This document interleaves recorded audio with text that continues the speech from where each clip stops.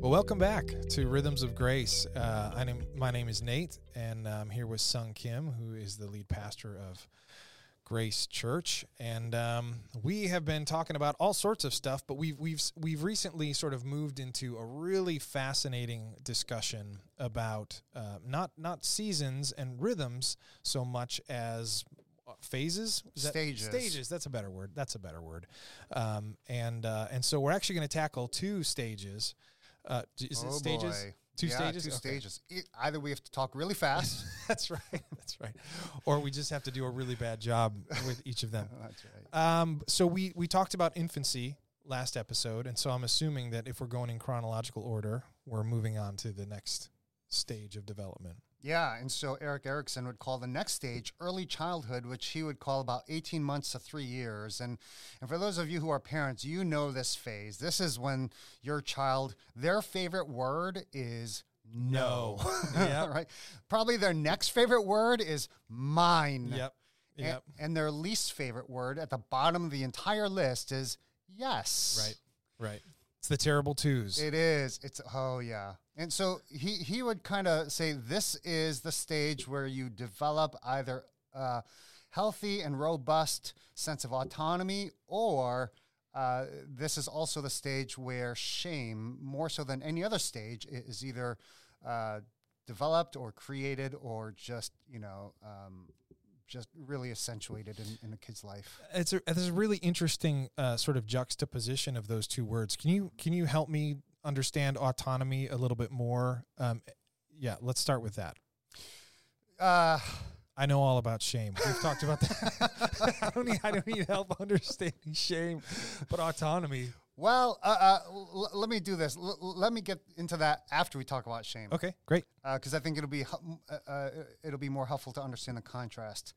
So, just in this phase, like when kids say no, it's not that they're actually trying to disconnect from their parents as much as they're trying to create this self-differentiation, right? Their own sense of identity. And so, because through infancy, their life is wrapped around one or both parents. Right. And so now it's a phase where they're trying to learn, who am I? And so it comes across as that they're asserting themselves. And so you say like no or mine. And I remember when my daughter Elsa, she was about 3 and my son Micah was about 1. And I remember she would always set up all of her dolls, like all in a row, and she would play with them. And Micah, who was just like crawling at the time, I remember was crawling closer and closer to all her dolls. And I can imagine the panic level rising. Oh yeah. And all she said, it's so funny because she would always call Micah baby. That was his name according to her. And she'd be like, no, baby, no, baby, no. And then as he came to grab some of them, she'd be like, baby, no, mine. Yep. Right. And so it's actually a healthy part of autonomy. Okay. Of understanding yourself differentiated from other people. Okay. And so this is also the phase where shame is easily and readily exposed, especially if you're, as parents, if they're overly harsh and critical. And so, I've been to grocery stores or out where I've seen like moms scolding their child. I should be fair. I see more dads do that too. Okay. but I like anytime and again, it's not that I've never done that either. Right. I was going to say, I've done plenty of scolding. I'm ashamed to say. But especially when it's really bad, I need to compare so I don't feel so bad about my scolding. I often think, man, I hope your child doesn't grow up to be like you. Oh, dang. Is that just me? Everybody's gonna, next time somebody sees you in the store, they're going to be like, oh, no, I know what he's thinking. It's true. And I remember one day I witnessed a scene just like this. And I remember thinking that, like, man, I hope your daughter doesn't grow up to be just like you. And right then, the grandmother appeared scolding the mother. Oh, man. In the same loud voice with which the mother was scolding her daughter. And again, it's so easy during that phase to just kind of like catch it and just really like that becomes your normal operating system. Yeah. And so, especially in family systems and as parents, this is the phase where affirmation is so helpful and needed to bring healing and a robust sense of emotional health. So what happens, help me understand how eliminate, like not providing that, how does that produce shame? Like how does not providing affirmation, how does that then translate into a child or an individual sort of experiencing shame? Yeah, so it doesn't have to be words that are said to make a child feel like something that's there's something wrong with them. Oftentimes it could even be words withheld. Okay. You know, so let's say a little girl accidentally, wets her pants and she's out of, she's past potty training. Like as a parent, you can either, this is never the intention, but this is what happens, shame your child in front of others because they're not the perfect child. Right. Or you can parent them in a way that says, oh, it was an accident. Like there's nothing hinging on your worth and identity and relationship to us. Right. I think I'm starting to see the connection, whereas if a child is trying to establish who they are as a person and you're not affirming that, the message they receive, or maybe you give explicitly, God help us, is that who you are as an individual is not what it should be. Right. And that sort of is what it creates the foundation of shame, saying not just I did something wrong, but there is something wrong with me or who I am or like how I'm developing as a person. Right. And so if you develop that like a great sense of shame, that actually hinders any sense of autonomy. This is who I am. And there's a sense of I need to cover that up or hide that because it is shameful. And so the thing that's really interesting is just there's a psychologist, Martin Seligman, and he's written some really fascinating books that I can't think of off the top of my head. I think one is called Flourish. Maybe you could look it up. You'll have to YouTube it or Google it, I mean. Yeah. But the thing that he says is one of the main factors in whether a person gets permanently hurt or not, and this is into adulthood, isn't the severity of a situation, a crisis or an accident or a tragedy. That is not what determines whether a person, like whether they carry that wound further into life or whether they grow from it, right? Okay. So for some people, they get sidelined and you experience post-traumatic stress. At the same time, if you look at some of the great leaders, public leaders in history, many of them grew up in very harsh situations. And you think, like, how is it they actually thrived? And instead of post-traumatic stress, there's a lot of post-traumatic growth. Right. And the thing that Martin Seligman will say is whether somebody feels helpless and out of control in that situation. So it's not the severity of the situation as much as whether somebody feels helpless in that situation. And so that's where the sense of autonomy is really important as you grow into adulthood, because this stage actually builds a person's sense of resilience. And that means you're not this passive, dependent agency that's, waiting on the situation to change. Right. Autonomy would say, I have it in my control to take actions or make decisions that will change the outcome or improve the situation. And that's the opposite of shame, which would essentially say I'm helpless. Like, this is who I am. It won't be any different. I can never be who I'm supposed to be. That makes sense. Yeah. And I think when you think of the role that shame plays in crippling us in our walk with God, I think it's a huge thing. I remember talking to one young man, and I remember asking him, I can't remember the content, the entire content of what we talked about, but I do remember the one question I asked him. And I said, hey, Ted, like, when God sees you, I asked him, like, what does God feel about you? And he like paused and he hung his head a bit and he said, son, God is disappointed. Wow. He is sad and he's angry because I'm not a good person. That's a heavy burden to carry. That is.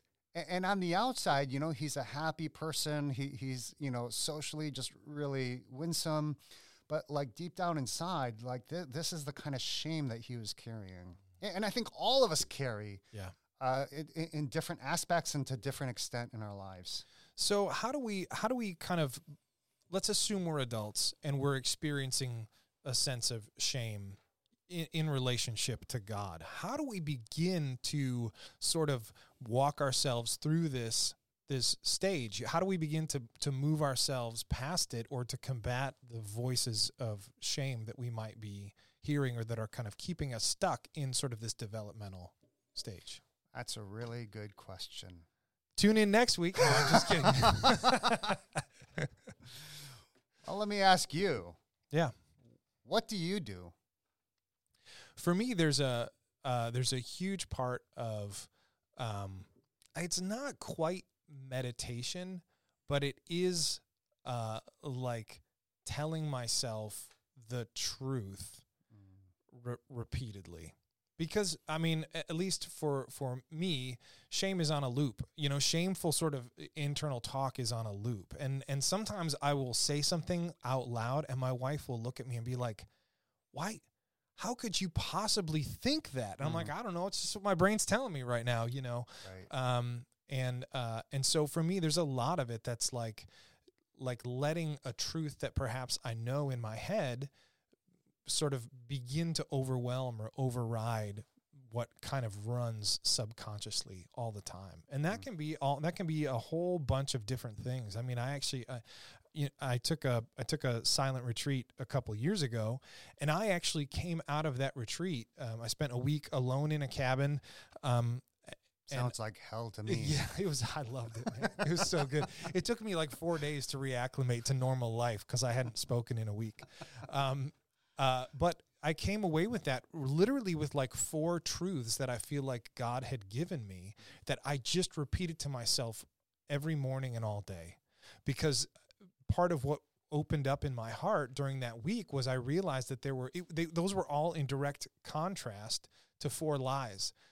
Things like that I'm alone, or that God doesn't see me, that I'm a quitter. I mean, just like these things that over the course of the week, I realized were messages that when you don't have anything else to do, you start to hear your own brain, right? You start to hear your own thoughts. And out of that, you know, after what was really a long and very, very difficult night of wrestling, you know, with God and with myself, I had like these 4 short truths that I wrote down, and I just told myself every morning and all day in the car for weeks. And most of them were sort of anti-shame messages, right? That I'm loved, that I'm a fighter. Those are simple things, but I realized they were the opposite of what I spent my entire life saying. Man, for those listeners, if you resonate with that, contact Nate and let him be your spiritual guide for a silent retreat. Or I'll at least send you an email with those 4 truths in it. No, that's so good. And you know, for me, again, like we're so different, and at first blush, I'd be like, oh, you know, I don't feel shame because I'm pretty shameless about so many things. A lot of things. A lot of things. Too many things. No, I'm just... It's true. It's true. My wife will say that. Like, Sung, you are so shameless. Like, and I won't even go tell stories about that. But here's so I don't necessarily think, oh, I am bad or I'm not good. But if I think of like where I try to hide, it's this sense of like, oh, I'm not good enough. Mm-hmm. And so for me, that drives the sense of performance. Like, and workaholism, like I need to do harder. And it's not even like I'm trying to compare myself to other people. I don't really care about them. It's just this inner competition with myself. Right. And I'm just like, you know, I have this ideal version of myself that's probably even just so distorted. And I just drive myself to become that kind of person. And impossible. It is. Yeah. And so there is that sense of shame even in being driven, because there's a sense of like, okay, there's something in me that I don't like, this is the way that when I reach this condition and state, that is when I will come to peace with myself. Right. And so I just drive and drive and drive. And it's, a very different place than when you're at. And, you know, like you were saying, like you need time to be alone and to think, Is that what you said? Like to hear myself. To hear yourself. Yeah. Like the thing I always say to Amy, because I'm always like just processing things with her. And I'm the opposite. I'm like, how do I know what I'm thinking unless I hear myself say it? Right.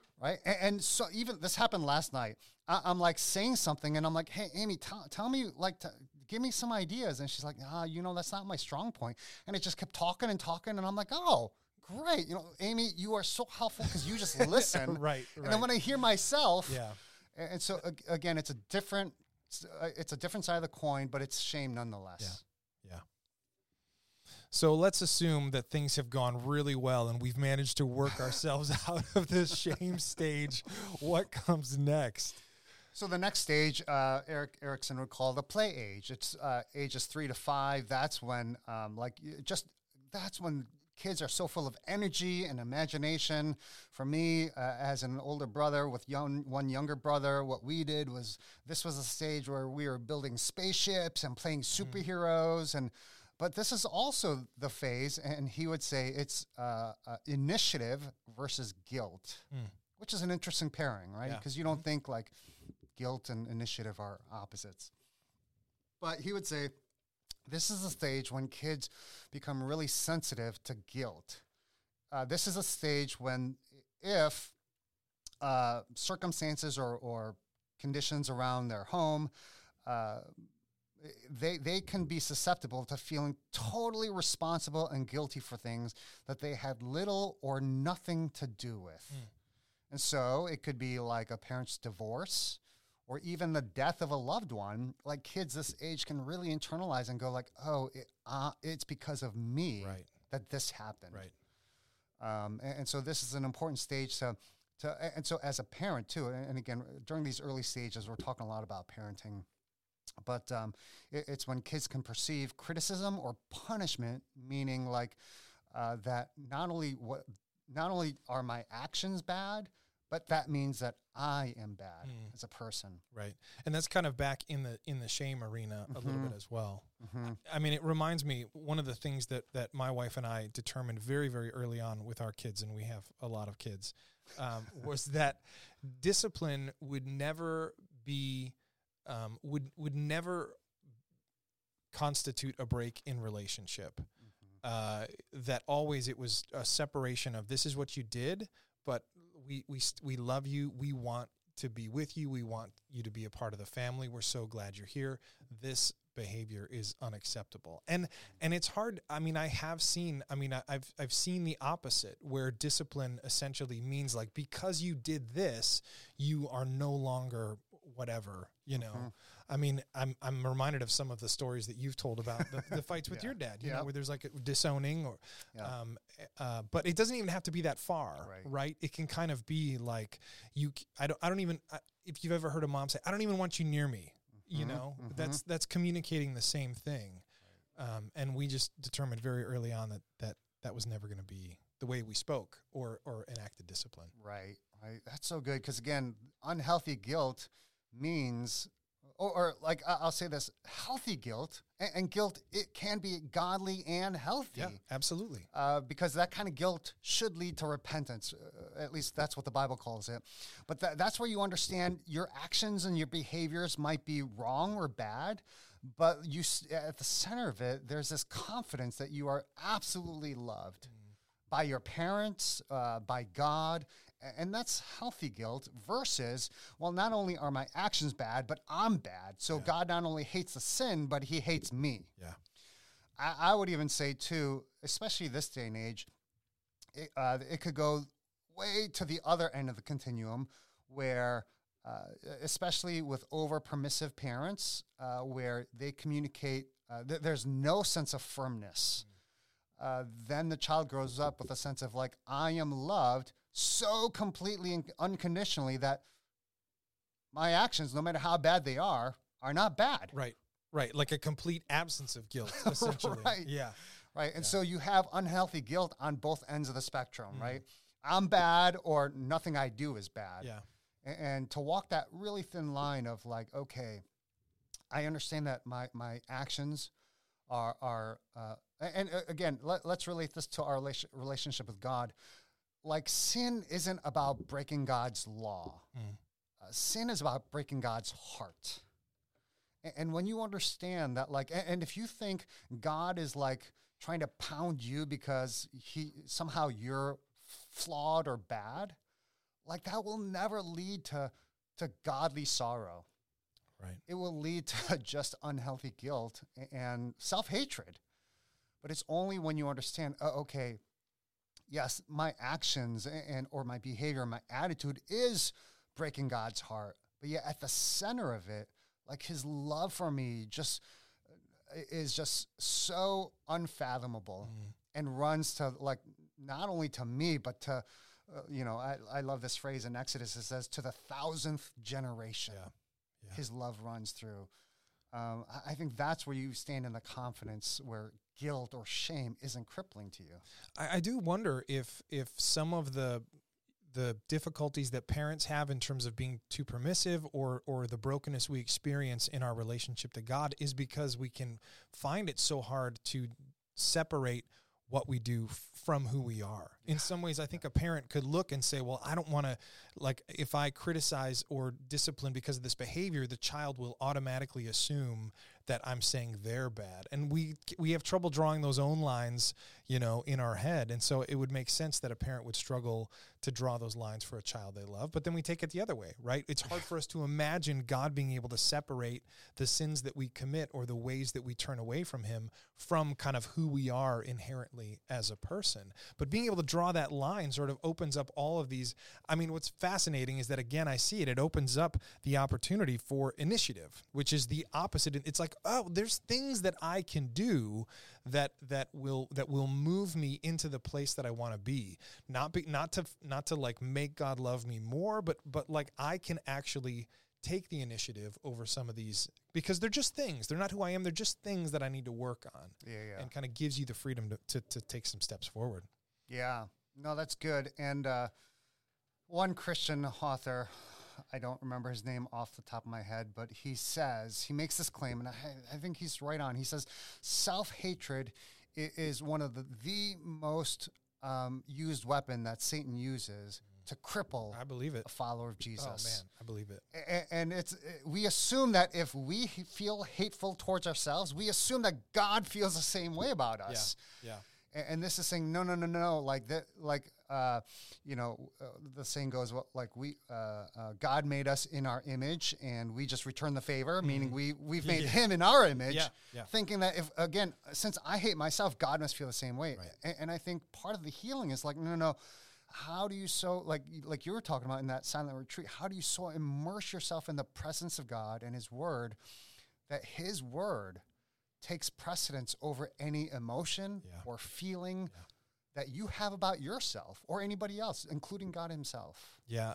One of the things that I've been spending a lot of time on this past year is the notion of self-compassion, which is really different than sort of like positive self-image, right? Because self-image says either I'm so good that I'm awesome, or the other side of guilt, the fact that I'm crappy in all these ways doesn't matter. Self-compassion kind of walks the middle line that says, okay, look, things are not as I wish they were, but guess what? There is grace and there's compassion for myself to walk this out and to make mistakes. And that for me is really a middle road that I've tried to walk, because there's no way I'm ever going to lean on the side of like, oh, it doesn't matter. You know what I mean? That's where I would lean. Right. But self-compassion lets me move away from that guardrail of, because you do this or think this way or act this way, you are therefore a horrible person. Yeah, and I would say self-compassion rooted in the gospel becomes the basis for compassion towards others. Absolutely. Like, and if you have a hard time being compassionate towards others, there might be a sense that they're like, you're not receiving it vertically and you're not giving it to yourself. Yep. I mean, and the reality is that whether it's you're a parent or a boss or a spouse or a follower of Christ, you can't give away what you don't have. Absolutely. Yeah. That's good. We'll talk more next week. Yeah, what's the next episode going to be about? Well, we got through 3 to 5, so it's whatever stage starts at 5 and goes from there. Thanks so much for joining us. We hope to see you next week.